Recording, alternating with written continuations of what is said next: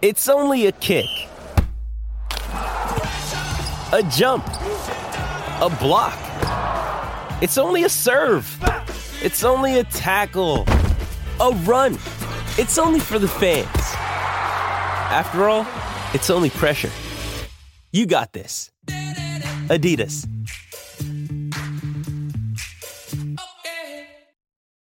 When you need mealtime inspiration, it's worth shopping Kroger, where you'll find over 30,000 mouth-watering choices that excite your inner foodie. And no matter what tasty choice you make, you'll enjoy our everyday low prices, plus extra ways to save, like digital coupons worth over $600 each week. You can also save up to $1 off per gallon at the pump with fuel points. More savings and more inspiring flavors make shopping Kroger worth it every time. Kroger, fresh for everyone. Fuel restrictions apply. Another day is here, and you're ready for it. What to wear? Check. Breakfast, lunch, and dinner? Check. Planning for what's next and how to save for it? That's where Bank of America can help. For your financial to-dos, Bank of America has experts ready to help get you closer to your goals. Get started at one of our local financial centers or 24/7 in our mobile banking app. Find a location near you at bankofamerica.com/talktous. What would you like the power to do? Mobile banking requires downloading the app and is only available for select devices. Message and data rates may apply. Bank of America N.A., member FDIC. This podcast is part of the Sports Social Podcast Network. This podcast is part of the Sports Social Podcast Network. This podcast is part of the Sports Social Podcast Network. This podcast is part of the Sports Social Podcast Network. This podcast is part of the Sports Social Podcast Network. This podcast is part of the Sports Social Podcast Network. Geico asks, how would you love a chance to save some money on insurance? Of course you would. And when it comes to great rates on insurance, Geico can help. Like with insurance for your car, truck, motorcycle, boat, and RV. Even help with homeowners or renters coverage. Plus, add an easy-to-use mobile app, available 24-hour roadside assistance, and more, and Geico is an easy choice. Switch today and see all the ways you could save. It's easy. Simply go to geico.com or contact your local agent today. This podcast is part of the Sports Social Podcast Network. This podcast is part of the Sports Social Podcast Network. Geico asks, how would you love a chance to save some money on insurance? Of course you would. And when it comes to great rates on insurance, Geico can help. Like with insurance for your car, truck, motorcycle, boat, and RV. Even help with homeowners or renters coverage. Plus, add an easy-to-use mobile app, available 24-hour roadside assistance, and more, and Geico is an easy choice. Switch today and see all the ways you could save. It's easy. Simply go to geico.com or contact your local agent today. This podcast is part of the Sports Social Podcast Network.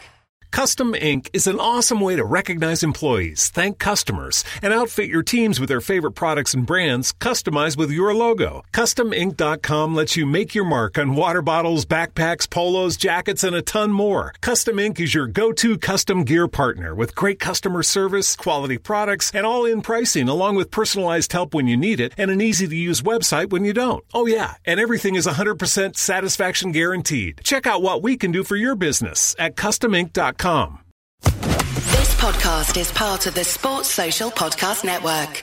Geico asks, how would you love a chance to save some money on insurance? Of course you would. And when it comes to great rates on insurance, Geico can help. Like with insurance for your car, truck, motorcycle, boat, and RV. Even help with homeowners or renters coverage. Plus, add an easy-to-use mobile app, available 24-hour roadside assistance, and more, and Geico is an easy choice. Switch today and see all the ways you could save. It's easy. Simply go to geico.com or contact your local agent today. This podcast is part of the Sports Social Podcast Network. This podcast is part of the Sports Social Podcast Network. This podcast is part of the Sports Social Podcast Network. It's the fighting. It's the fighting. Clock. It's the fighting. It's the fighting. Clock. Come on, son. No. Hello and welcome to episode 19, season 7 of the Fighting Cock podcast. Today I'm joined by Felonious Filth. Hello. How are you doing? Not bad, not bad. Good to be back. Is it? Yeah. Good. We've got Ewan Flynn.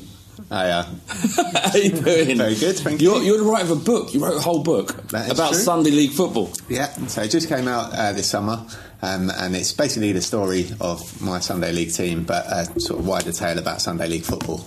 Yeah. So, before we're going to talk a little bit in the second half about your book, because we're obviously going to make this about the Real Madrid stuff. We've got to get this out quickly because we play Real Madrid when you hear this at the end of the day.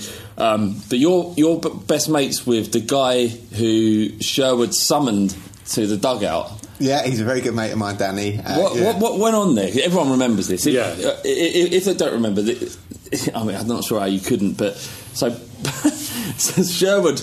He'd been, what I can only imagine is digging Sherwood out, like digging Paulinho out, and Sherwood's like, if you know so much, come and sit in my seat, which doesn't really mean a lot. No. Like, it's like, all right, you come and sit in my seat. It's not like you're then going to manage the team.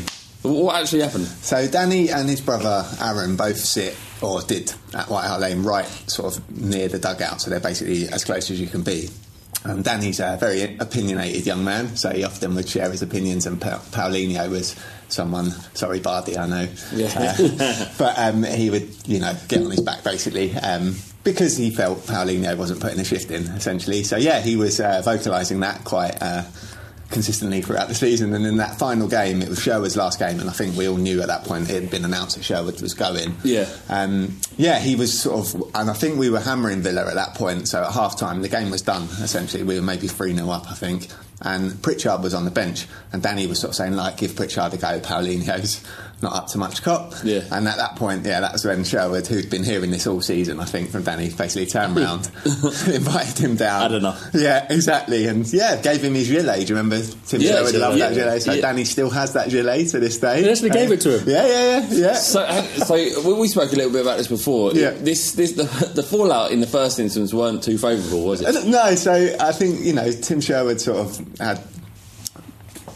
did it all as a laugh. It was all very amicable. But then Tottenham's heavy-handed security team at the end of the games kind of got Danny and said, you've basically trespassed onto the sort of playing field, essentially, even though he was actually sat on the bench next to Brad Friedel and Les Ferdinand, so it's fairly obvious that he hadn't just what were they sitting there? There's a good photo in the book, actually, of Danny sat there in the gilet with Brad Friedel and Big Sir Les next to him. So, I think they all thought it was a laugh, and then eventually sort of Danny went back to his seat. But then at the end of the game, as he's gone to leave, that's where the security have come onto him and said the police are going to be involved and all this stuff. And it was actually one of the Sky Sports journalists who kind of sort of intervened at that point and said to him, said to the Spurs security guy, actually Sherwood invited him down, and this is a really nice story for Tottenham, let's make sure it goes the right way rather than turning it into some sort of so did he brick it at all when Sherwood turned around and went, all right, come and sit down, or was he just straight? I think Danny said to me that Sherwood had to ask him a few times, but Danny's quite a confident lad, so he was up for it. And Danny's someone who played in the same football team as you? Yeah, Danny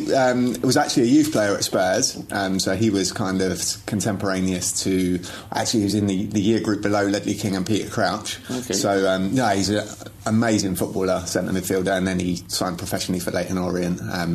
He's a lovely guy, brilliant footballer, and it was an amazing story, and it just blew up after that. He sort of recounts how that night his phone was just buzz as people followed him on Twitter. He got to go on sort of 5 Live, TalkSport, did Sky Sports News, so what's the worst? I've got an answer to this if you don't know, but what's the worst situation where your mouth has got you into trouble, where you've basically written a check that your body can't cash? Yeah, your body can't cash. But there might have been an argument with my missus. After you said something, he was like, why the fuck have you said that for? I can't think of anything in particular, but probably be something along those lines. So having met your missus, she strikes me as a woman that doesn't take much cheek. No, she doesn't, no. But sometimes you have an argument, you think, okay, why did I say that? I'm sure most men have been in that position where you're thinking, why the fuck did I say that? I've said so much. In terms of what Danny has done, nothing on that level, no. I once got into a fight with a kid, and bear in mind I was very young, right? I got into a fight with a kid who I thought I could have, purely because he was deaf. And wow. I know, and there's so much wrong there. There's prejudice. There's an overinflated opinion of myself. I just thought I could have him because how hard can he be? Because he's deaf. And I just thought, and he came and handed me my arse in a big way. That's a good lesson. It was a great lesson. Don't let someone's disability fool you into a comfortable opinion of yourself. There's a bloke in the UFC who's deaf, apparently, so maybe it's him. Absolutely no reason why having a hearing impairment would mean that they wouldn't be able to kick your ass, as I found out. So that's what came into my head when I thought about it. Yeah, we're going to talk a little bit more about the book in the second half, but let's do Tottenham. Danny Rose, Eric Lamela, back in the Spurs squad. We suddenly have a very deep football squad now. What do you reckon? Are you happy that they're back? Really happy. I think, I know Lamela does somewhat divide opinion, but I've always really liked him, and I think he actually is a key player for the way we were playing when he was fit.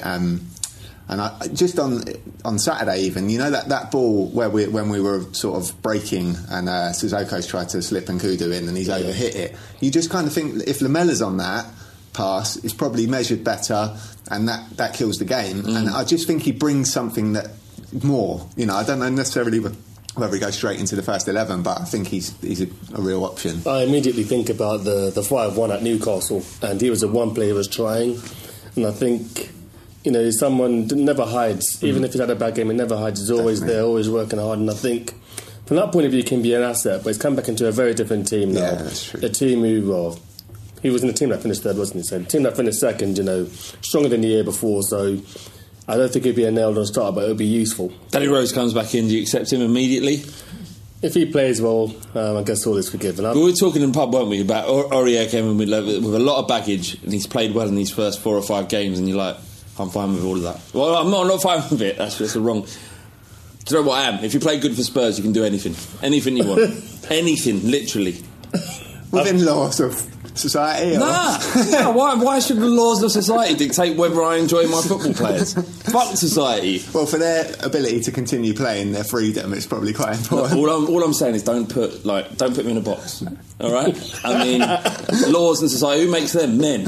Who creates all this horror and madness in this world? Men. Do you know what I mean? It's humans are bad. Yeah, I'm not. I'll draw the line at rapists and racists, homophobes.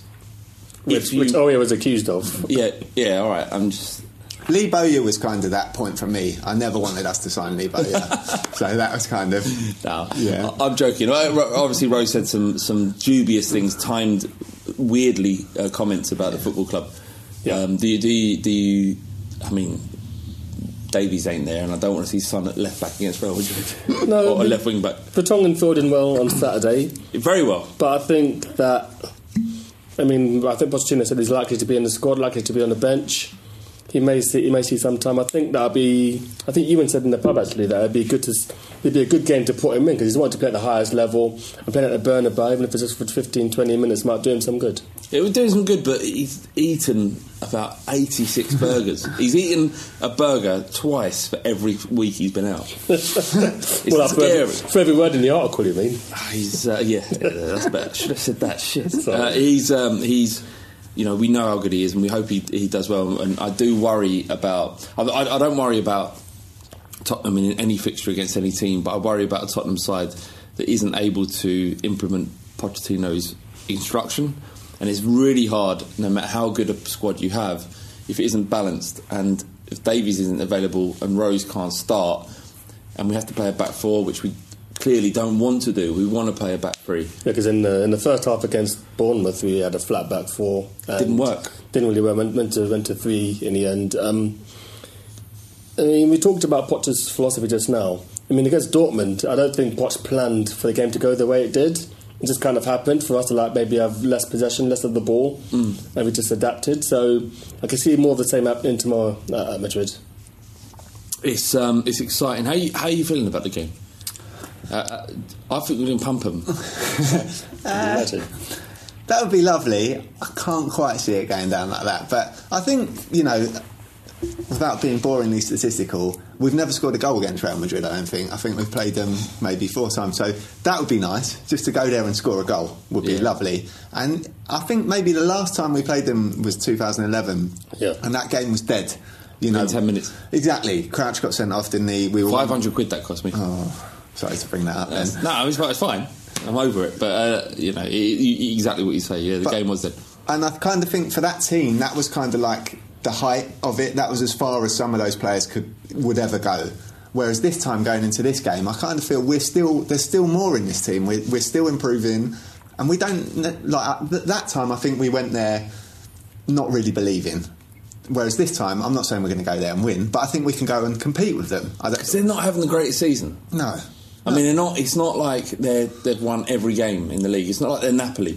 Yeah. Where they're flying away. The most dominant team in Italy is. It's not like they're Barcelona, who, in spite of having Paulinho, no, exactly, who's killing it. I can't get my fucking head round it. It's insane. It really he's killing it. I don't know. Bardi was right. No, you know what? He's never right. No, mate. We demanded apologies of Bardi. Maybe we're the ones who should apologise to him. He just got married. Let's apologise to him. Okay, sorry, Bardi. I'm not apologising. You are a weak man.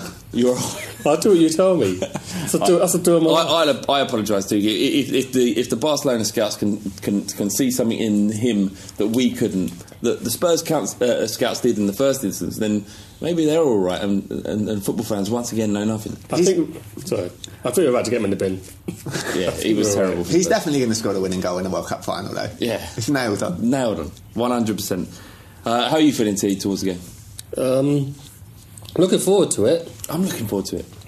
I mean, this is, I think, as Ewan said, this is a game where we have a chance. Definitely got a chance. Madrid are intimidating. Years gone by, Barcelona were the team you just had no chance of being. But I think of Real Madrid, because Ramos is out. He's unwell. Bale is out. Might be out of both games. So I think maybe we can get something. Yeah, well, Oh, he is. he'll be fit. But no, I'm looking forward to it. This is the shit we live for. We qualified for the Champions League to play against Real Madrid, not play against. Obviously Monaco were our top team last season, but we need these games. I've just looked at the running order and I'm being mugged off, aren't I? Yeah, Windy wants it to be a thing. He wants it to be a thing. Yeah. What is it? Go on. We've got a question from Colin England. Yeah, but Windy's put Colleen Glenn. Is it me or does I got to be honest, I had a shocker. Last year I looked down. I was drunk as I always am, and I looked down and I just read it. It's one sentence. It was Colin England. Yeah, but it's all one word. In that instance, it was Colleen Gland to me. Yeah, that is fucking nonsense, isn't it? I'm sorry. He says, "Is it me? Does does Danny Rose look a little bit heavy?" Colin Gland, I'm sorry, Colin, but that is now it's a thing. If you want it to be a thing, if you've got nothing going on in your tiny little lives and you want that to be a thing, that's fine. I'm okay with it. I'm over it. Yeah, it does look heavy. To answer the question, he looks very heavy. Yeah, but I think what Pochettino said to the press, it looks like they've had conversations now. Cause I think there was a point where they didn't speak for about a month. But I think they're on speaking terms now. It seems to be. How good was it over the weekend, T? What do you mean? All the stuff coming out. Because Gillen Ballagher's shot.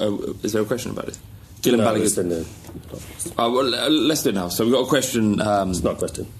Brilliant. So we've got Levy wants Pochettino to be as Sir Alex Ferguson. Right, and so this is coming out of all of the questions and the information out of Gillen Ballagher. Yeah. His book about Pochettino, which I can't wait to read. I pre-ordered it, I had to. Yeah, so I'm not really into football books at all, but this is one I'm going to definitely be ringing. Sorry, not reading.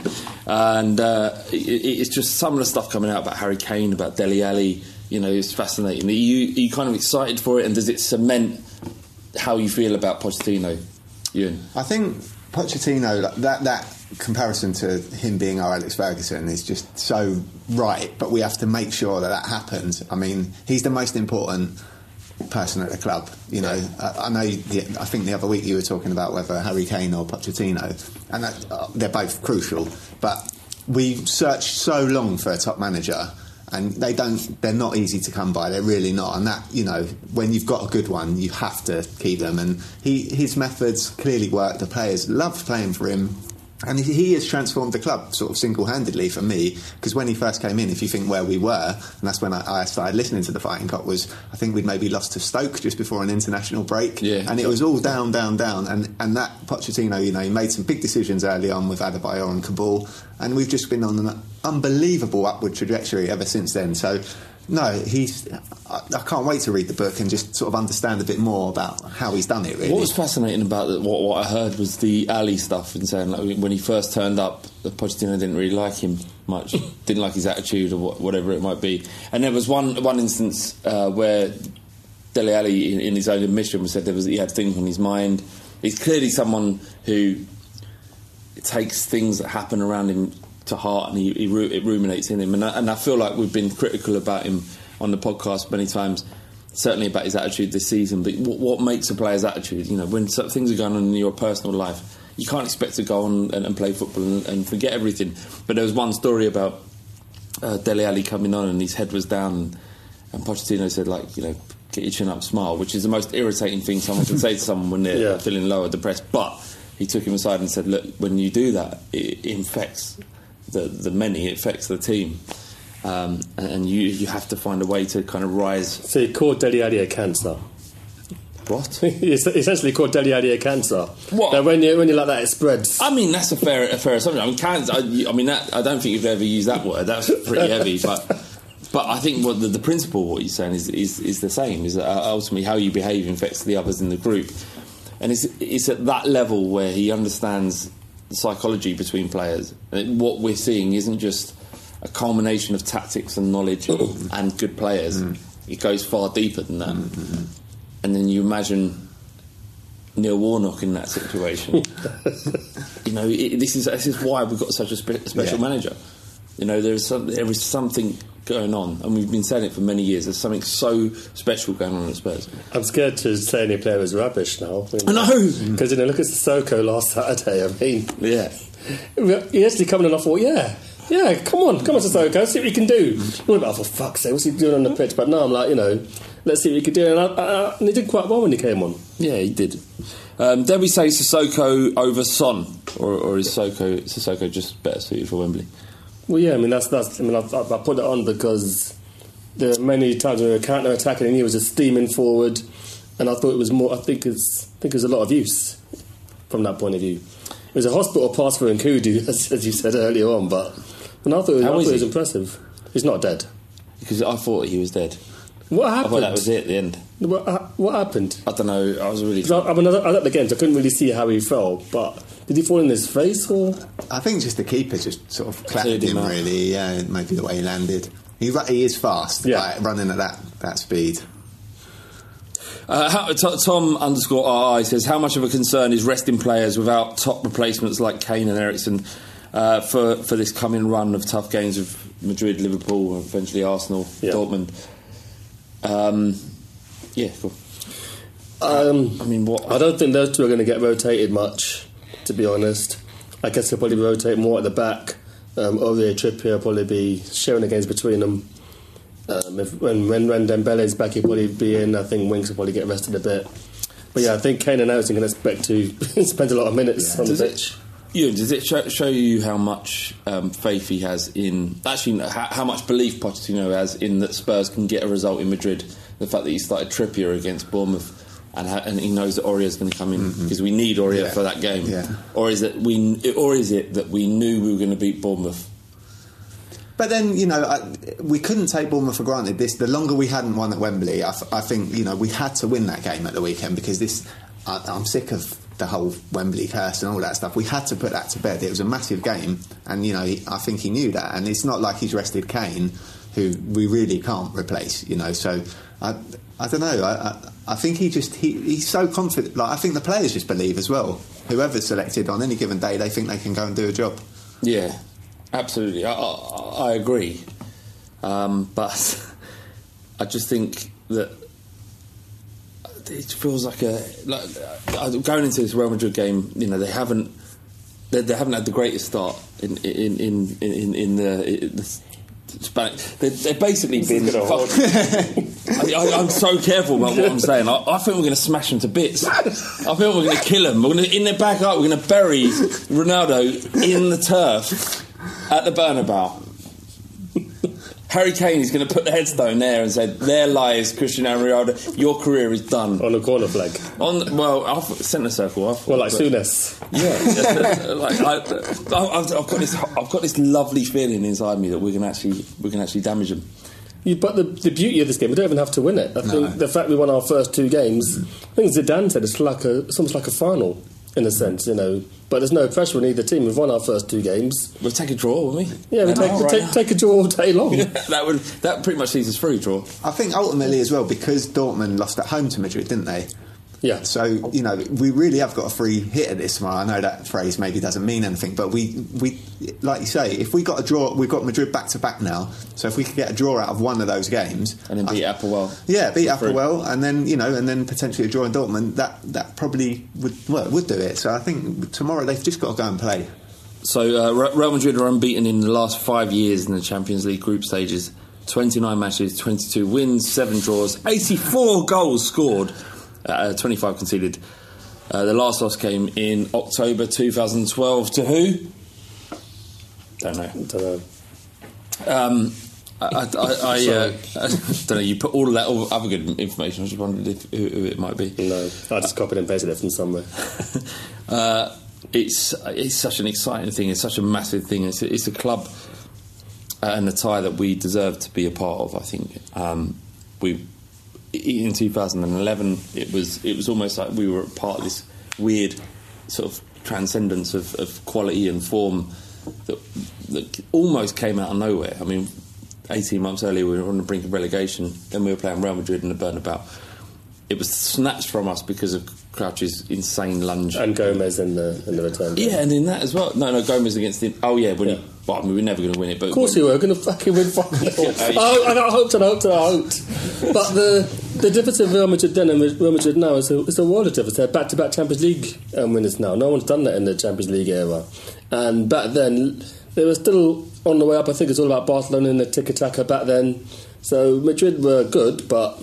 not as good as they are now. So, but then we're a lot better now than we were then. I think, if you look at sort of the team that we had that night, honest players, but Michael Dawson on that Bernabeu pitch, sort of Corluka at right back. We've moved on. Gomez, to be honest, And I think Aaron Lennon was he out late, wasn't he? That was the one where Redknapp sort of maybe dug him out and said that he bottled it just before kick-off with a sore throat. It was all very... Do you remember all the weird sort of stuff that would surround... Any success we'd have, it was surrounded by these weird news stories, like Lennon bottling it. Jenner sort of got put in the side right at the last minute and I think lost Adebayor for the corner that he scored off straight away. And it was all very strange, but Redknapp had a bit of that sort of about him, didn't he? I even forgot that Adebayor scored 2, didn't he? Yeah. He did, yeah. He was I was in the stadium. I spent £500 travelling to Real Madrid. I spent similar.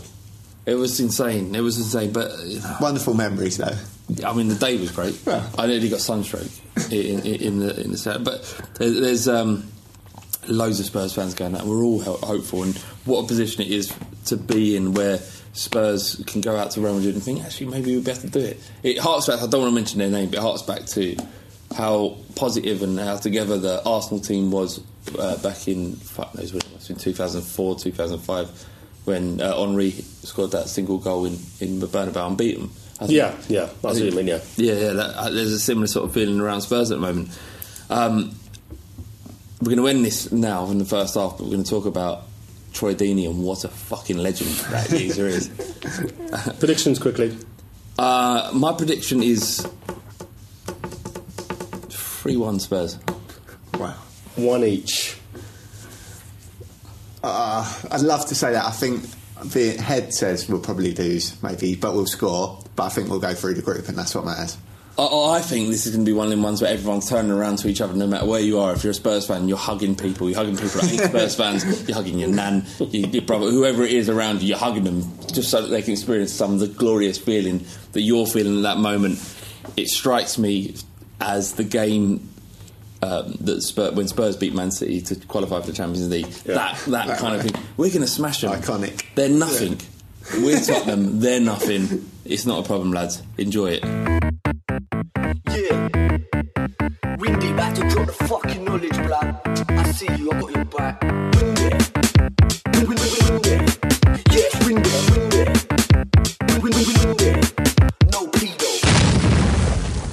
Yes, I know. Windy couldn't be bothered to turn up this week, so you've had to appreciate and enjoy the jingle for nothing because he went to Las Vegas, probably banging prostitutes because that's what people do in Las Vegas, isn't it? Yeah. That and gamble. I mean, fingers crossed. All right, then we'll leave it there. That's been the youth update this week. Follow us for more on the loans. Come on, you Spurs. So this season, I've not seen Spurs score in the league in person, and I've got a season ticket. How come? We scored just after half-time on Saturday. Yeah. I was on the concourse talking to a mate. I think when Dele Alli scored the goal against Burnley, I missed that too. The Chelsea one was an own goal, doesn't really count. So I've not seen a Spurs player score in the league this season. Well, we're talking about the impact of being at Wembley on the fan. Yeah. And while we understand, it was, I think we all agreed that it was the best solution to our stadium issue. You know, Wembley was the only really viable option, and the club delivered. But now we're there, and it's hard work. It's really. You put a tweet out on Saturday. When are we going to leave this fucking place? Yeah. And the reactions, some of them were great, some of them were saying, how can you say that, we're unbeaten, we've had a good run of games there. But it's soulless. I mean, we've got no choice. It's either that or Milton Keynes or Schön of Arsenal. It's hard, though. It's really hard because you don't have a home. And you feel like how Arsenal fans must feel all the time. Like, you've got no home. There's no one that loves you. Well, the thing of the games is like, I don't know, I feel like I'm watching Spurs in a shopping centre where I can't swear and say what I want to say. And, so where I sat is almost the equivalent to what was a Park Lane end, really. So behind the goal. And you don't get any chance going. Yeah. And I mean, to be fair, it was Bournemouth at home, though. Even in White Hart Lane, that would have been dead. No, of course it would have, but it's been the same at all the league games, maybe Chelsea aside. Yeah. And it's just, you don't even feel like swearing, because there's kids around, there's people on dates and shit, and... Yeah. I don't know, I just need this year out of the way. If we're there for a second season, man... So we've got like 15 league games left. Yeah. We can get through this. We have to. That's the bottom line. We've got to get through it. And I think there'll be a time when we move into the new stadium where there's still going to be this issue. It's not just going to magic. It's a new stadium. We've got to make it our own.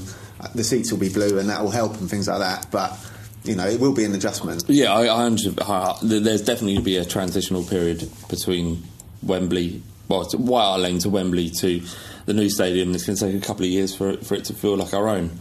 But at least you're home then. At least you're building towards something. At the moment, we're in such a transition where we're just... like it, I think I saw someone tweet that if we finish in the top four this year, with Wembley being our home, Pochettino has got to be heralded as one of the greatest managers we've ever had. Yes.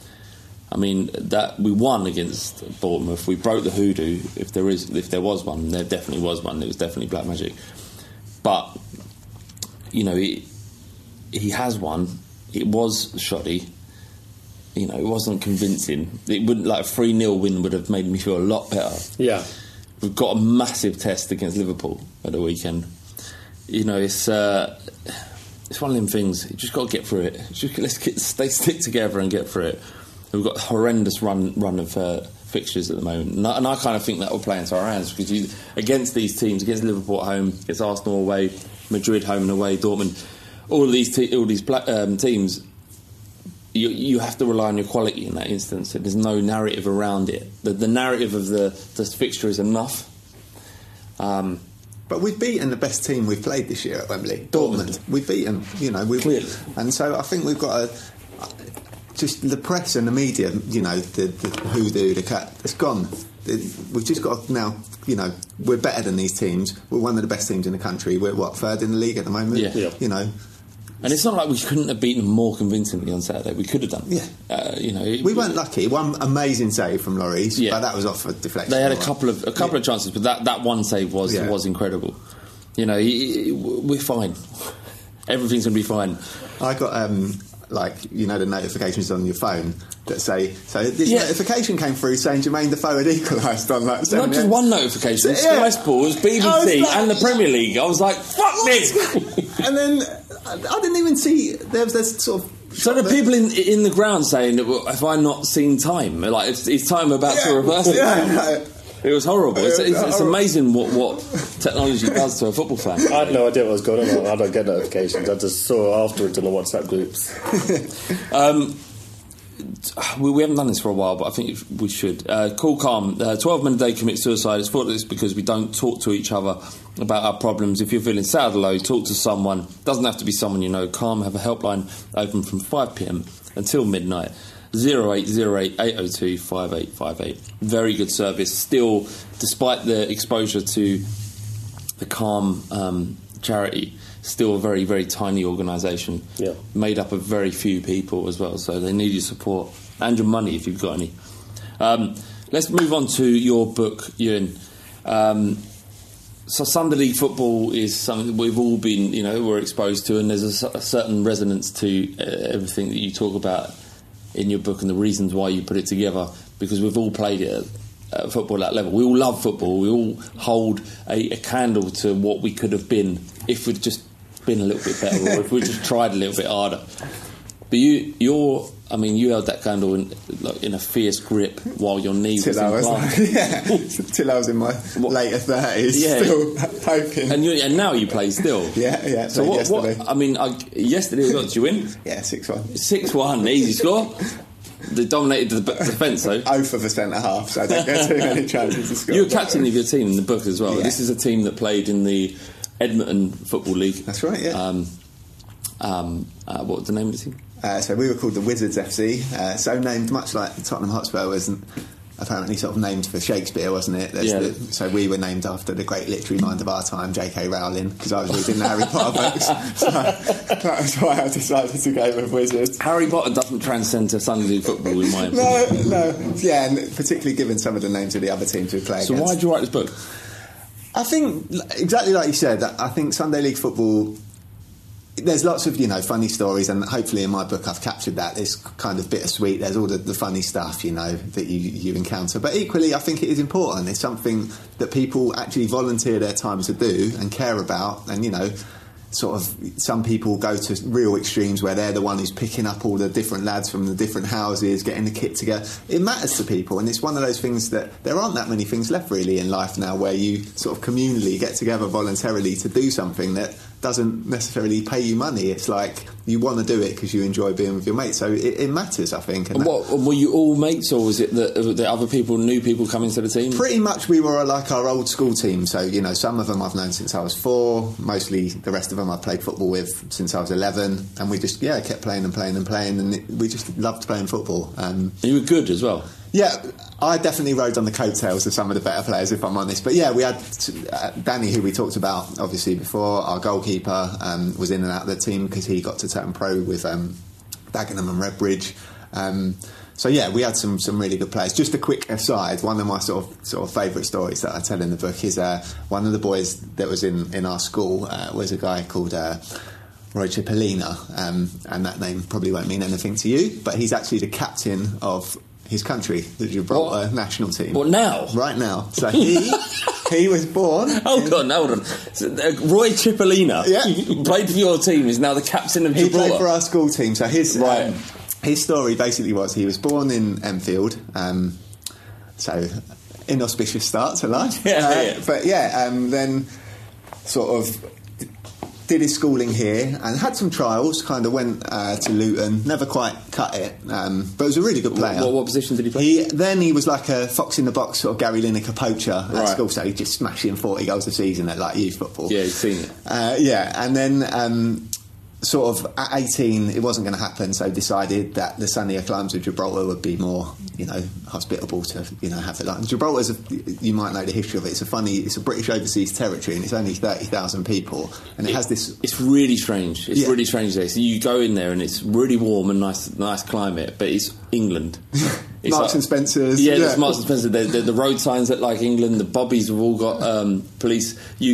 It's a strange. And then there's a massive mountain with loads of fucking monkeys who want to take everything from you, including your fingers. Yeah, so exactly right. So he works there. He works in customs essentially, but obviously plays amateur football, Sunday League football essentially in Gibraltar. And his team, the Lincoln Red Imps, they played Celtic. Exactly. Did you play in that game? Yeah. So Gibraltar has this funny status as a British overseas territory. And Spain had always refused to give, so a little bit like what's going on in Catalonia at the moment. Yeah. Spain obviously didn't want to give Gibraltar recognition as a UEFA country because that might lead to Catalonia or the Basque sort of... It's separatism. Yeah, exactly. So they'd always resisted, and Spain got to the point where they were threatening to withdraw all their teams from FIFA and UEFA competition. So it went to the Court of Arbitration for Sport, everything. And Roy's just, in his 20s, clocking up amateur goals for his Lincoln Red Imps, which are basically like an amateur team. And then it finally went to the Court of Arbitration for Sport, who ruled at the FIFA Congress, at the UEFA Congress, you have to now recognise them as a national team. And that happened just ahead of the last European Championships qualifying. So Roy was, at home having barbecues over the summer. And then, lo and behold, he had to man-mark Robert Lewandowski. Similarly, have a go at man-marking Robbie Keane in the new Irish Stadium in Dublin. And then finally, most amazingly of all, captain Gibraltar against Germany in Nuremberg after they'd won the World Cup. That's insane. It's insane. How did he reconcile that? Like when he spoke to you about it, he was like, "What the fuck is going on?" I think it was really interesting actually. Like Lewandowski, Robbie Keane. Yeah, these are the very pinnacle of it. And he's got all their shirts. He's got shirts with them. So he's got Lewandowski's, Keane's, and Thomas Muller's. Wow, incredible. Yeah, I think he actually is quite sort of matter of fact about it, and I think he takes it very seriously. You actually have to. He does all because he's a captain. When we were having whoever the England captain was at that time, sort of trotted out in front of the media, he's doing that in Gibraltar. So how good was he when you played against him? He sort of was a goal. He's sort of become a centre back, so he's sort of transitioned backwards through the team. So is he a big guy? He's very sort of strong, good in the air. He scored the first ever goal as Gibraltar as a I proper remember that happened. Yeah, he scored a header, I think. It's just an incredible story, and it kind of heartwarming but amazing. I went to see him play against Scotland at Hampden Park with my dad. My dad's Scottish, and we went up and saw him, and just to see someone you went to school with, standing there, chest puffed out for the national anthem, is incredible. On a Sunday League level, you say you played with some players that played for Leyton Orient, as the gentleman you mentioned at the beginning. Matt, Danny just threw it out there, Matt. And there is a different gravy, aren't they? Yeah. There's players that are so far beyond everyone else, but they never quite made it as a professional. Or they might have had a taste of it. Yeah. But you can always see it in Sunday League where you've got someone and you think they're too good. They shouldn't be playing at this level. Someone needs to fix this situation. Do you have many of them in your team? Yeah, and I think we were kind of lucky because I think you sometimes get those guys who, and I'm sure we've all had them on our team, who they know they're too good and they don't really want to be there, and they're kind of strutting around and, can't be bothered to chase things down. But because we were all schoolmates, I think it was a little bit different. Like Danny would always turn up, and he was way too good for it. But he loved it. He got something out of it, and I'm sure he's obviously his story. If we've got time to talk about it, he was at Leyton Orient. Basically at the point where ITV Digital came up with their amazing business model that people were going to pay 11 quid potentially to watch League 2 games, which, was madness, really. And then the clubs all then expanded their squads hugely, took on all these players, and different people grew, basically, because they thought all this money was coming in. And then, sadly, ITV Digital didn't work. So he was basically on the cusp of getting his first team debut, and then ITV Digital went the way that it went, and Leyton Orient just had to make cuts, and a lot of those players who were youth players just gone like that. So and that was kind of it for him. So well, it's fascinating, isn't it? Have you ever played Sunday League football at any level? No. Normally I once played on the 11 side with you, didn't we? Oh god, yeah, against Tottenham Legends. Oh wow. Yeah, and I played for Scotland. I don't know anyone. I mean, you're the first Scottish person I've met. And Rob White, obviously. And I mean, they put T left back, which was a mistake. He loves to recount this story. I mean, I did all right until I didn't. he got exposed to massively. Basically, they had a ringer on their team. They did. And he just destroyed everyone. What was his a name? ringer for Tottenham legends? Yeah, so this is a guy who was on Tottenham's books, right. and then sort of done well at kind of amateur level, right, but he was only like 30. Oh, okay. So he was still, an athlete. Yeah. And that's what I'm saying about the difference between people that play football on a Sunday league and difference of people that can actually play football. They're a different gravy, a different level. Yeah, it's insane. He was insane. Like, he scored a hat-trick. Like, he got brought on half time, and I think the Scots were winning. Yeah, I think it might have been 3-2 up or something. I couldn't get near him. I was marked. So they put me up front. I was marked with Danny Maddox and Stuart Nevercott, and it was the most terrifying thing in my life. Two big fellas. Danny Maddox studded me down my legs. I saw that. Like, what? There's nothing. Deliberately, you think? I think so. Wow. I think Danny Maddox had an agenda. You must have worried him, Flav. I think the movement scared him a little bit. No, there was zero movement. He screamed. Well, as the ball came over and I was going to challenge, all I heard was, "Ah!" And I was like, I ain't having that. I'm not a part of this. This isn't my life. I'm here because I thought this was a nice thing to do. Anyway, absolute nightmare. What's the worst thing you've seen? Because Edmonton, like I said a couple of times already in the podcast, Edmonton, the area, most people know you go to the games. Edmonton isn't a nice area at all, and you played in Edmonton Football League. What's the worst thing you've seen on a football pitch? I do think sort of Sunday football has that image around it of people turning up really hungover, sort of just wanting to fight. And I think if you went looking for that, you could certainly get into that, but we weren't really like that. So my sort of worst things are much more not mundane, but more sort of, for example, one of my duties as captain in the glamorous world of Sunday League would be before kick-off, I'd go around with a blue plastic bag, pick up all the dog shit from our half of the field, and then I'd go and do the toss. That was your role? The captain to be team did that? No, I think I sort of took that on myself. But there was dog shit everywhere. Oh mate, it's a public park. So then you go and toss the coin. Invariably I'd lose the toss. The other team would say, let's swap round. Then you got to do it again. Well, no, because then it's kick-off. So then midway through your first sliding tackle, you realise they haven't bothered at all. Have you had that? Oh, many times. What, just dog shit all over? Dog shit all over. Oh, fuck that, mate. Horrible. What are you doing? Why are you giving your Saturday nights for that? It's the love of the game. I love the game, but not that much. Nah. Ask any Spurs fan. So you can go to the game today, but you can have dog shit all over it.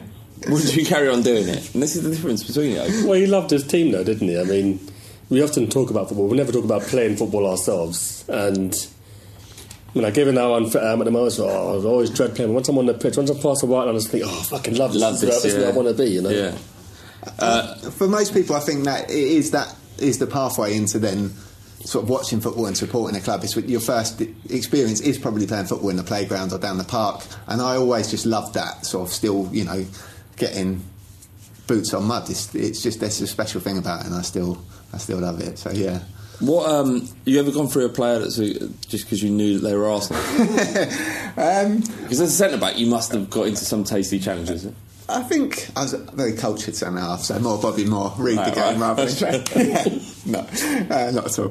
Yeah, no, basically our team was sort of half Spurs and half Arsenal because of where we're from, sort of Enfield, and it's, how it is in that part of North London. Most people are Spurs and Arsenal. So, basically our manager often would deliver team talks to us in this terrible T-shirt that had like a cartoon Arsene Wenger, like a cannon, and then like a cartoon cockerel being loaded into the cannon to fire out. And I'd have to stand there and listen to him, delivering. Was he a good manager though? He's a lovely bloke. Lovely bloke. What we're saying, like Sunday League. Is there such thing as a good manager in Sunday League? I suppose he took us to the Edmonton First Division title. Maybe you took him. Who is it? What's his name? Michael Pearce. Michael Pearce. He's just had his first baby. God bless you, Michael Pearce. You're a gooner, but God bless you. So is the answer, if you ever gone through there must have been a little bit of extra spite. I mean, we all ate them. Yeah, I suppose, unless, some people have all this stuff on their boots nowadays, their number and their initials and whether they've got a Do you club get that badge. on Sunday League? Oh, yeah. Oh, mate, that is pathetic, isn't it? Yeah. Well, actually, that very same Michael Pearce was one of the first. He had his birthday on it, and I remember that. What? Someone said to him, straight away trod on his foot and was like, "Is that so you don't forget your birthday, mate?" Yeah. It was like, bang. So, yeah. No, and You've got to be an absolutely mustard player to have anything else other than black boots. And I'm not talking about black boots, like, fully black, because that in itself is a statement. I'm talking about, like... Adidas World Cup, Adidas, you get away with them, Yeah. right? Because it's black and white, Yeah. right? It's just Dyer's blackout, the Adidas blackout boots, all black. You've got to be a tasty cunt to do that. to turn up with pink boots on a Sunday league. So what boots do you wear then? I'm a little bit embarrassed now because I've got a pair of Puma Kings that are all black. But that's Black fine. Like, I'm not. It's not. It ain't the same as the pink. No. The pink, but the pink, the white. I mean, the white Puma Kings. Yeah, that's... So, like, all the black... Honestly, if I played football and I could at any decent level, Dyer's boots would be the... I don't know if he wears them anymore, but there was a period... There's all the full blackout. Yeah. They are the fucking tits, them boots. Just get them and wear them around the house. Yeah? Do you reckon? Yeah. Just do slap tags all over the room. I still, in my head, I still think I've got it. Still think I've got it. Well, Danny Maddox thought so. Danny Maddox fucking didn't leave a fucking mark. Well, he left all of the marks on me. So there's some Sunday League guarantees in there. Yeah. So the couple of that I thought of is that if you've got a small nippy player, he goes on the wing. Yeah, definitely. Yeah. If you've got a big lump, like a 6 foot plus centre back, someone who actually can play a little bit, who's a bit mouthy, centre midfield. The fattest guy's fullback. Yeah. Is all this true? 100%. It's a law. It's like a. But surely the fat guys at fullback get done by the nippy wingers. Well, And it's taken out, isn't it? yeah, no, exactly. They've got to use their brain to sort of problem solve. It's all about problem solving. But no, definitely. I'd say another indisputable law of Sunday League is no one understands the clock's changing. Like, every year someone gets caught out by that. It's like... What, let's suddenly turn up with those like an hour late or... it's not hard. But yeah, those sort of things, definitely. That's amazing. Honestly, where can we get a book? What's it called? Where can you buy it? You can. So it's called We Are Sunday League. It's published by Pitch Publishing.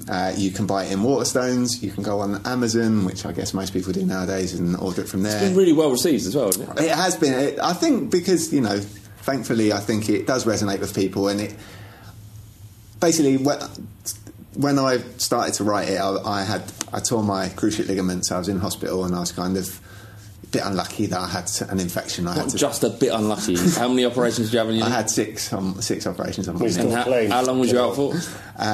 It's taken me about 3 years to fully get back to playing. And are you not nervous now when you're playing a little bit that you might go? I just try not to think about it.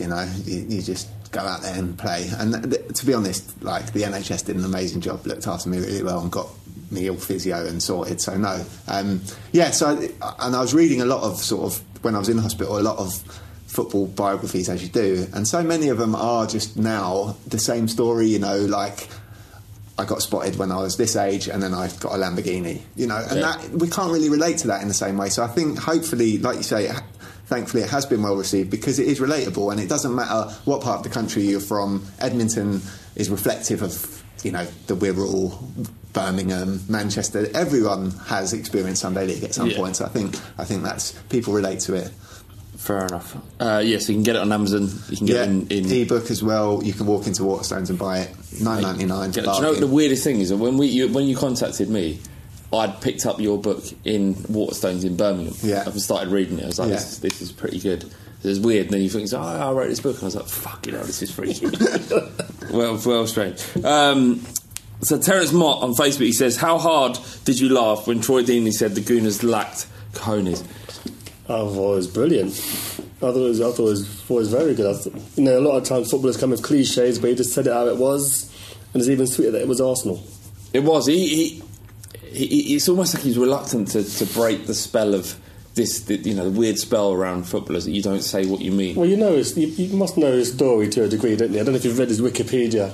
It turned up for a Walsall trial, pissed off his face. Did he really? Yeah. He had a dubious start to his career. Yeah. He served time. Clearly a talent. He joined Watford and just sorted his life out. And I think that some of the experiences he's had in his life has led him to be able to vocalise his opinions. Like, he ain't going to get sacked from Watford for voicing his opinion. He's never going to sign for Arsenal. He's not going to impress Arsene Wenger or any of the players. And you think you look at Xhaka picking his nose as cleverly finished to beat him, and you think there's something fucking wrong there, and it's fucking brilliant. I love it. But it's him to sit down in the Sky studio and go, they don't have the bollocks. I think Martin Keown's face after he said it was even better. He didn't like it, did he? He hated it. He hated it. He's like, I would have got it, but you ain't there anyway, you monkey cunt. You're not there anymore. Yeah, you can't instill your bollocks. I remember you screamed in Nistelrooy's face when he missed the penalty. Don't hold yourself up as a bastion of morality in football. You're an arsehole, a proper fucking first grade arsehole. He is. What did you make of it when you saw?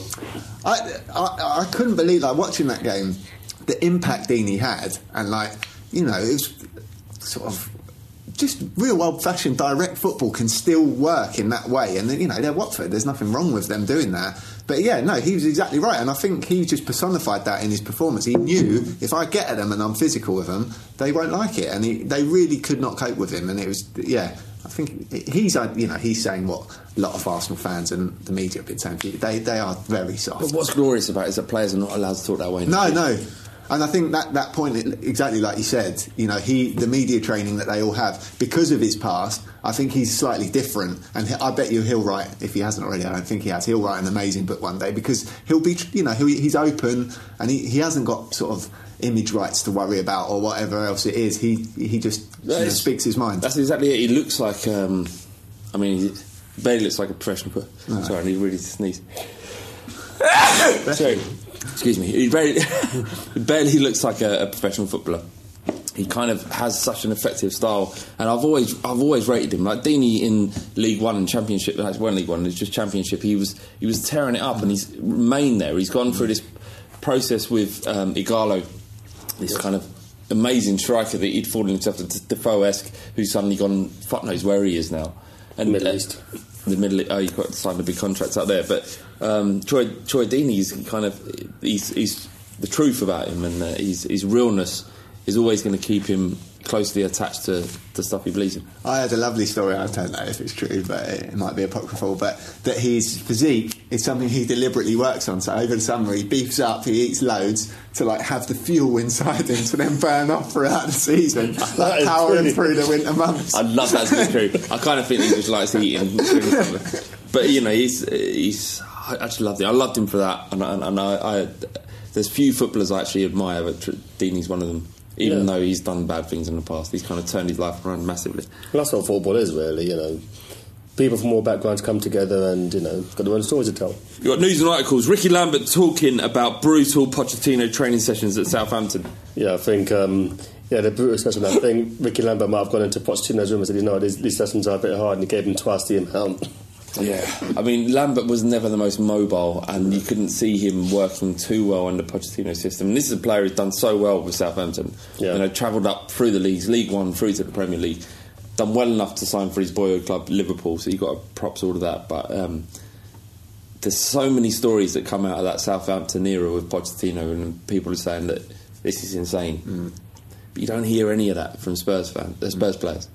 I think you know, you can't deny reality when it's evident. Well, yeah, these are times you just got to appreciate them while they're here. We've had all these managers for Tottenham, and they've all been divisive in one way or another. Redknapp, AVB, Yol towards the end was divisive. But we've got a manager who pretty much 95% of our fans are behind, and you know. Even the and I think the fact that the players love him too. I think Danny Rose and Poch have a special relationship, and I think over the next few months we're going to see that come to fruition. They're going to I think Rose will probably apologise eventually. I think he'll show his naivety in what he said. Yeah, like we were all hankering after the marquee signings, but you know we signed really well with Lamella and Rose coming back. We look like we've got a very deep squad now. Wanyama, he's played, 2 games? Yeah, what the fuck's happened to him? Yeah. Like, where is he? When's he coming back? Is he ever coming back to you? Yes. What have you Don't heard? say that. Don't fucking say that. What have you heard? What have you heard? I've heard nothing. Don't say it. I can see in your eyes. You have heard something. What have you heard? What's he got? What's wrong with him? No, because Lamella was a little injury, wasn't it? It was only a minor injury he had, and a year later he's back. It's fucking bizarre that we're talking about being third in the league, going to Real Madrid. We can do something, and our best midfielder last year. Yeah. No, I forgot that he even played for Spurs. Where is he? Ewan, where is he? It's a great question. No one knows. Fort Park. He's going around the fucking splashdown. Eating spaghetti. Eating spaghetti. Wait, come back, please. Come on. He will be so much. We're great as we are, but having Wanyama at our disposal would be something else. Levy wants. Sorry, Pochettino, developing players for England is my way of saying thank you. Yeah, is it 15? Have I got the number wrong? Yeah, 15 from Southampton to the point now. Yeah. What's he saying thank you for? Well, I think when he first came here, people said England players were very good, were very technical, and he came over and he saw our young players firsthand, and he says we've got the talent to compete with the best countries in the world. Yeah, who's he saying thank you to for though? Well, probably saying thank you to England for taking him in. He didn't speak the language when he came here, and Southampton embraced him. We embraced him. No. And yeah. No, I ain't having it. He's got nothing, zero to thank England for. I don't think the national team, England as a country, as a nation. I want David Beckham. I want Tony Adams, and I want Ray Parlour to say thank you. And then maybe there can be some sort of reciprocal gratitude going on. I love it. He says all the right things. It felt good as a fact. Despite everything I say about international football, I want England to do well. The fact that he's delivered 15 players into that team is insane. It's unprecedented. Who do you think's best out of all of them? Oh, Kane, obviously. Yeah, I think he'd have to say that. I mean, one of the players who speaks highly of him is Lallana. Absolutely loves him, and I think it was transformative for him. Lallana's been a very good player for England. I think over recent years been one of England's best players. But I think Kane But it is. I think if you're a young player, you want to work with Pochettino, and I think that's such an advantage. For when we're saying about can he be our Ferguson, we have to keep hold of this bloke for as long as we can, because nothing else matters, doesn't it? Yeah, exactly. Ricky Lambert played at a World Cup off the back of being at Southampton and Pochettino. So he really can turn sort of water into wine. It just seems like he's got that whatever it is. That he's magic, isn't he? Yeah. Yeah. Mauricio, there may be a song in that. I love the fact that come out of this conversations that he's had with Balaguer, him saying that after the Newcastle result, there was two things actually. After the Newcastle result, you went home and just ate loads of pizza, loads of junk food, and then the last point was no salad. And then he also said that there was this standoff between him and Kane asked to come and speak to him, and he said, I'm not ready. I'm not ready to speak to anyone yet. And then they held training, and Kane came, cleaned his plate, scrubbed it off, sort of skirted around Pochettino, and eventually sat next to him, and they sat and talked for hours about what needs to happen. And it turned Kane into a good young prospect, into the warrior, in his own words, that he is now. And you think that he's fucking crazy. He is. I'm gonna nurse my erection in front of you two. I promise you, because this guy is something special. He really is. He encapsulates all of the feelings we have about Spurs that we can't vocalise ourselves. And when you hear it and read it through the press, you think, "Well, fuck it, this is amazing." And then you got people going around, "Well, is he a winner?" I don't care, because he makes me feel things in my loins. But I think it's really interesting to see what you said about 95% of Spurs fans think that. Who are these 5% who are still not convinced? And what do you want? People who are never happy. A lot of people are projecting. Yeah. Projecting the sadness in their own lives. I tell you what, you're not going to agree with everything Poch does with the Fazio decision and maybe the weak teams made in last year's Champions League and West Ham game, but by and large, it's been amazing. Yeah. But anyone out there, if you're listening to this and you're thinking, I don't see what you lot are talking about. Don't do this. No, all I'm saying is email us with an article. Email us with an article explaining exactly why Pochettino isn't doing what you want him to do and his failings. Because I'd like to know, just for my own education, I'd like to know how Pochettino isn't living up to what you expected him to be or what you expect Spurs to be, email us. We'll publish it on the Fighting Cock and we'll have a conversation on the show. Really, please think about what it is you expect from Tottenham at this stage. And if I'm somehow convinced by you're fucking... You're Jesus. But then there's Pochettino isn't doing what he should be doing. Name another manager who would I just want to know actually any kind of decent critical thought around. I think the one thing is this: the next step is to go and win something, and that's what we all want. And I think that sometimes is where the frustration comes from. We've been close, we've been really close, but we have got to take that next step and actually, turn a second place into a first place or go and win. The FA Cup for me would still be massive. Like, I'd love to go and win that. But that is ultimately what we're in it for, hopefully, is to go and win things. And that's the one little thing, but I think he'll get there. I think so too. You just got a bit of patience. It doesn't have to be this year. And just fucking gratitude to where we've come from. No, I mean... We don't deserve... the club the size of Tottenham at this stage doesn't deserve to be winning the league. We shouldn't even be in contention with it. FA Cup, all right, anyone can be lucky and have a good FA Cup run. You're in that situation. That's nothing down to Pochettino. It's down to form and circumstance and the luck of the draw. We've been in the running for the last 2 years of the league title. Because we haven't won it, you're digging him out. You're fucking lucky that you got into a position where we could win it. Thank him. No, I just sort of remember, the dark nights, Jerry Francis, Christian Gross. Oh my God, those were dark times, and how far we've come. And I know that shouldn't just excuse anything forever, but you've got to remember the journey we've been on and how bad the late 90s and early 2000s were. And even, before, he's just If you need to know where you're going, and it's a horrible cliche, you've got to know where you come from. And where we've come from is Jerry Francis, fucking AVB, to be fair, Tim Sherwood, certain periods of the Redknapp era, and Christian Gross. That's where we've come from. Peter Shreves. Venables had a little good period, but we've had sort of shit. We've had maybe three really, really good managers in our history. 4, maybe. We've got 4. We've got Bill Nicholson, Birkinshaw, Venables.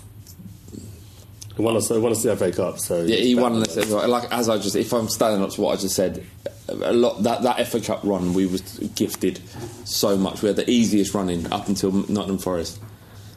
And I'm trying to think of the other guy, Arthur Rowe, the most important one. The other guy, So I think you could hold Pochettino up with Arthur Rowe, Bill Nicholson, and Birkinshaw. And he, in Birkinshaw, after he left Tottenham, and this is such a massive thing at a club that Tottenham are. Birkinshaw left Tottenham and did nothing ever again in football management. He went to, fucking Indonesia or some crazy place out there, and that was very little he did. What does that mean? I'm just saying that he cut his teeth at Spurs. He won us a European trophy. He left the club and went on to do nothing in football ever again. But I don't think he left because he wanted to go into better things, though. No, he left because he was forced out. Well, he left because of Irvin Scholar, isn't it? Yeah. Who ended up being a bit of a visionary in terms of football business. No matter whether you like him or not. Not really down with the AMF, though, is he? No, absolutely not. He was the start of all the things that horrible that happened to football. Go to the shelf. Okay, questions. We've got, with Wembley still feeling unfamiliar, what would you bring back from White Hart Lane to help players and or fans? I'd like to get the White Hart Lane goalposts. That was from THFC Memory Man on Twitter. I mean, if you could bring back the building... I'd bring back the entire high road. I like the walk. The high road. I'd bring back the Park Lane, the Paxton, Shelf, and the West Stand. Chicking. The goals and the pitches. The number 8 pub, Beehive. Yep. The elbow room. The turf. Part of Tottenham. The gantry. The press gantry. Just in the East Stand. Yeah. Yeah, I'd bring it all back. Dribbling around the deck chairs at half time was one of my favourites as well. Do you remember that? Half time entertainment. I remember really wanting Dos Santos to succeed. If only he had a run of games in the team. Who is the best player we have sold who never got a fair chance in the squad? Andrew Briggs on Facebook. Yeah, Andrew Briggs, sorry. We never had before this current crop, we never had the experience where a young, decent player. I think we asked a few weeks ago, what shit player do you think would you like to have done better? And I guess the name that keeps coming back to me is Lewis Holtby. I really wanted him to be good. Yeah. And ended up being absolute garbage. He was garbage, and he showed so much promise. And what a kind of player he could have been against Norwich in his debut. Yeah. Came on and turned the game around, and we ended up going through. I think it was a cup game, wasn't it? No, it was a league game. It was 1-1. He came on and done really well, though. Yeah, he did. In the same season, Bale also destroyed them at Carrow Road. Yeah, I think it was 1-1. Bale came from the halfway line, took on off the team and smashed it in. 1-1. Yeah, I'll get you. Lewis Holtby had everything you'd need in a Spurs player. Well, I can't think of a good player who never got the chance, really. I think it's more good players who joined Tottenham and never saw the best of them. S7E19 was one who wanted to do better things. Red Brothers, probably the biggest name of sound, who's been rubbish. Probably them. Anything to add, Ewan? I thought about this when you went through running all that.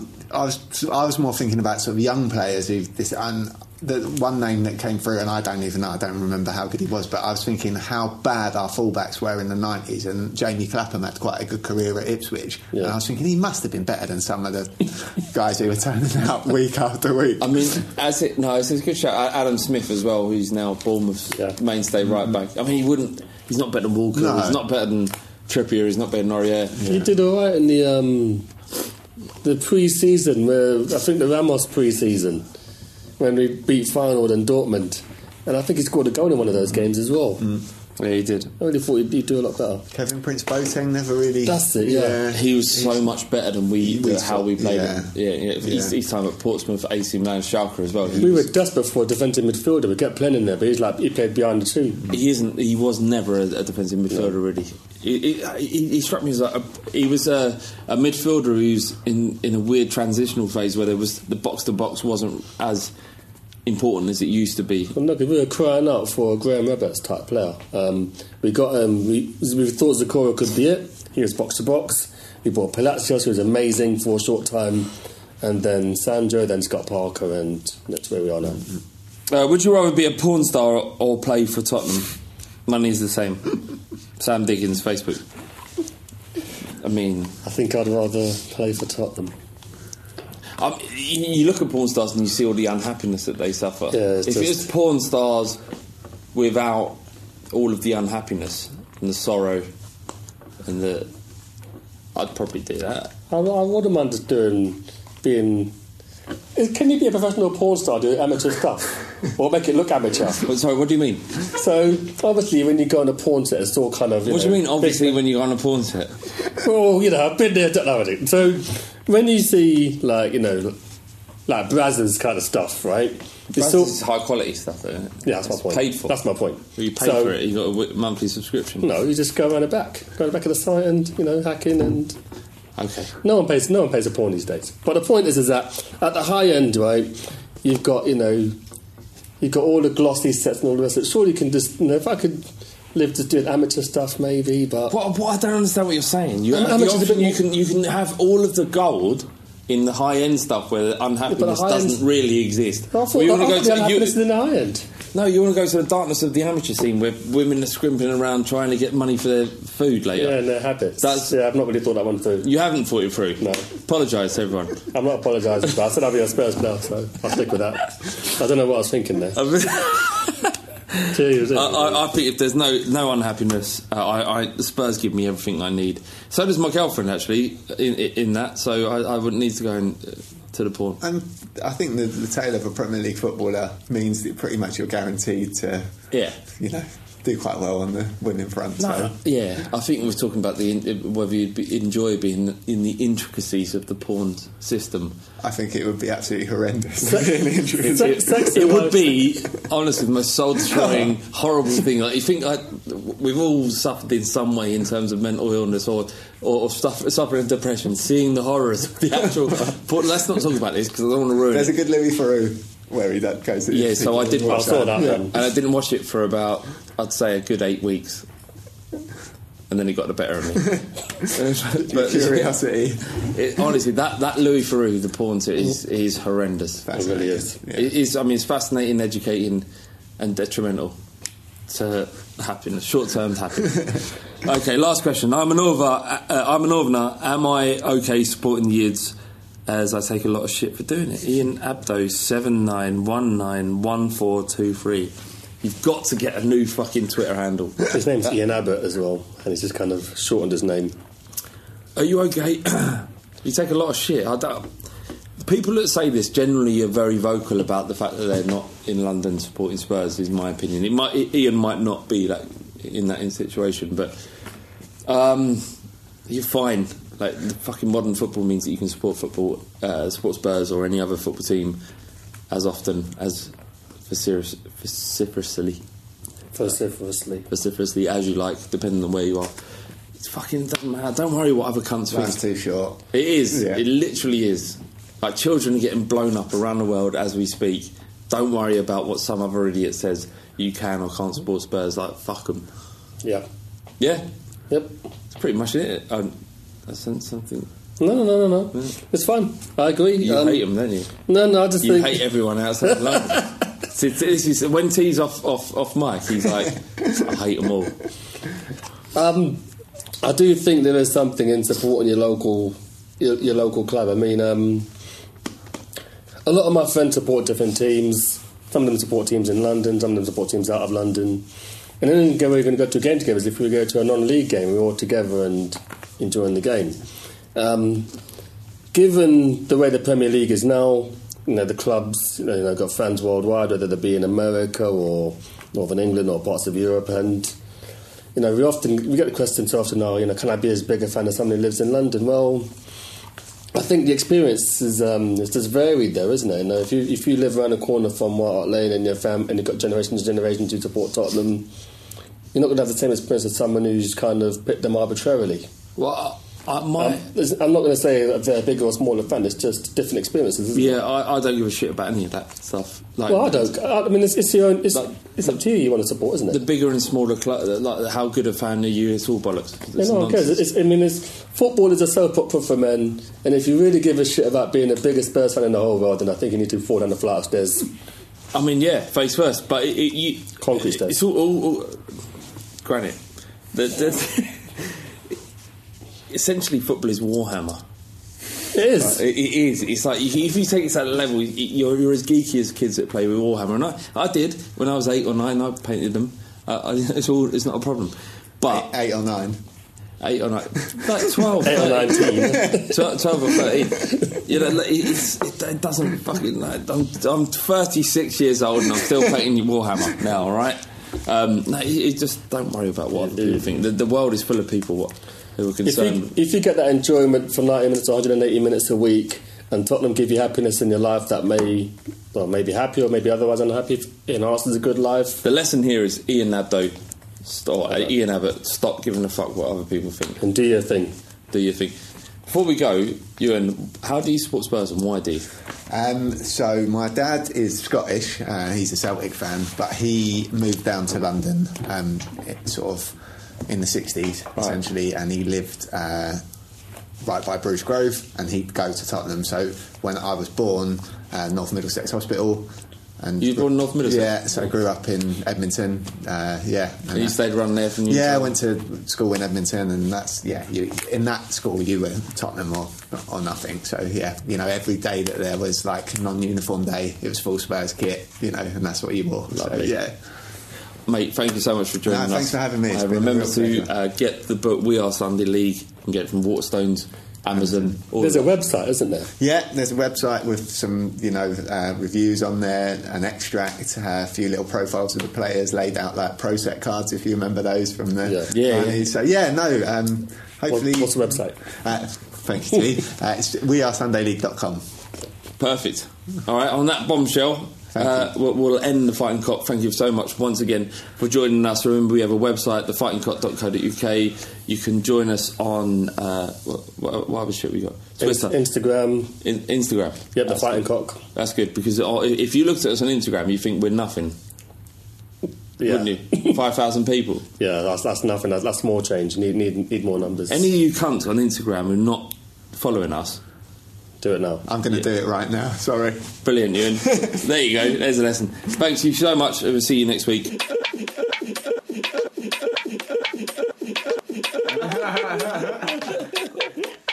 Spooky's no longer the big dog. Ricky is. I'm not a big dog. You are. I'm just the main dog.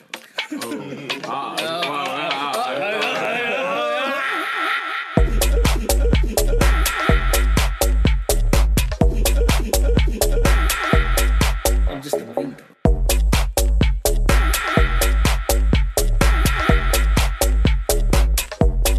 I'm just the main dog. Sports Social Podcast Network. Sports Social Podcast Network. Geico asks, how would you love a chance to save some money on insurance? Of course you would. And when it comes to great rates on insurance, Geico can help. Like with insurance for your car, truck, motorcycle, boat, and RV. Even help with homeowners or renters coverage. Plus, add an easy-to-use mobile app, available 24-hour roadside assistance, and more, and Geico is an easy choice. Switch today and see all the ways you could save. It's easy. Simply go to geico.com or contact your local agent today. Sports Social Podcast Network. Sports Social Podcast Network. Sports Social Podcast Network. Geico asks, how would you love a chance to save some money on insurance? Of course you would. And when it comes to great rates on insurance, Geico can help. Like with insurance for your car, truck, motorcycle, boat, and RV. Even help with homeowners or renters coverage. Plus, add an easy-to-use mobile app, available 24-hour roadside assistance, and more, and Geico is an easy choice. Switch today and see all the ways you could save. It's easy. Simply go to geico.com or contact your local agent today. Sports Social Podcast Network. Sports Social Podcast Network. Sports Social Podcast Network. Sports Social Podcast Network. Geico asks, how would you love a chance to save some money on insurance? Of course you would. And when it comes to great rates on insurance, Geico can help. Like with insurance for your car, truck, motorcycle, boat, and RV. Even help with homeowners or renters coverage. Plus, add an easy-to-use mobile app, available 24-hour roadside assistance, and more, and Geico is an easy choice. Switch today and see all the ways you could save. It's easy. Simply go to geico.com or contact your local agent today. Sports Social Podcast Network. Sports Social Podcast Network. Sports Social Podcast Network. Sports Social Podcast Network. It's not easy being the one everyone counts on to keep the facility running, no matter the weather or supply chain hiccup. But we get you, Raymond in Buffalo, and Maria in Miami, Jules in Minneapolis, and Stan in Central Indiana, taking control of everything that's under your control. At Grainger, we're here for you with experienced branch staff at over 250 locations so you get the product you're looking for. Call, click Grainger.com, or just stop by. Grainger, for the ones who get it done. Sports Social Podcast Network. Hello, it is Ryan, and we could all use an extra bright spot in our day, couldn't we? Just to make up for things like sitting in traffic, doing the dishes, counting your steps, you know, all the mundane stuff. That is why I'm such a big fan of Chumba Casino. Chumba Casino has all your favorite social casino-style games that you can play for free anytime, anywhere with daily bonuses. That should brighten your day a little. Actually, a lot. So sign up now at ChumbaCasino.com. That's ChumbaCasino.com. No purchase necessary. VGW Group. Void where prohibited by law. See terms and conditions. 18+.